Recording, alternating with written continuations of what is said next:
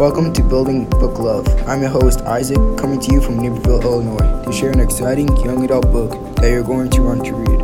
On this episode, I'll be talking about All American Boys, a story by Jason Reynolds. Rashad is absent again today.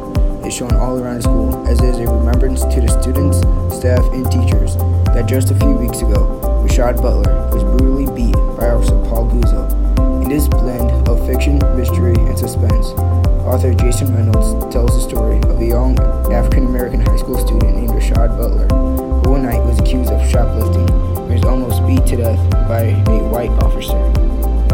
This book will leave you wanting to read more, as it would switch from Rashad's perspective to a friend of the officer's brother, Quinn.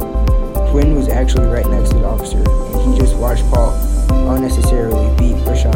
To make matters worse, Quinn now has to decide, does he think that Rashad is guilty and was indeed shoplifting, or does he go against his best friend and say that Rashad was innocent and that the officer had no right to do that? This young adult book is filled with details and a lot of imagery, making it feel like you are actually there.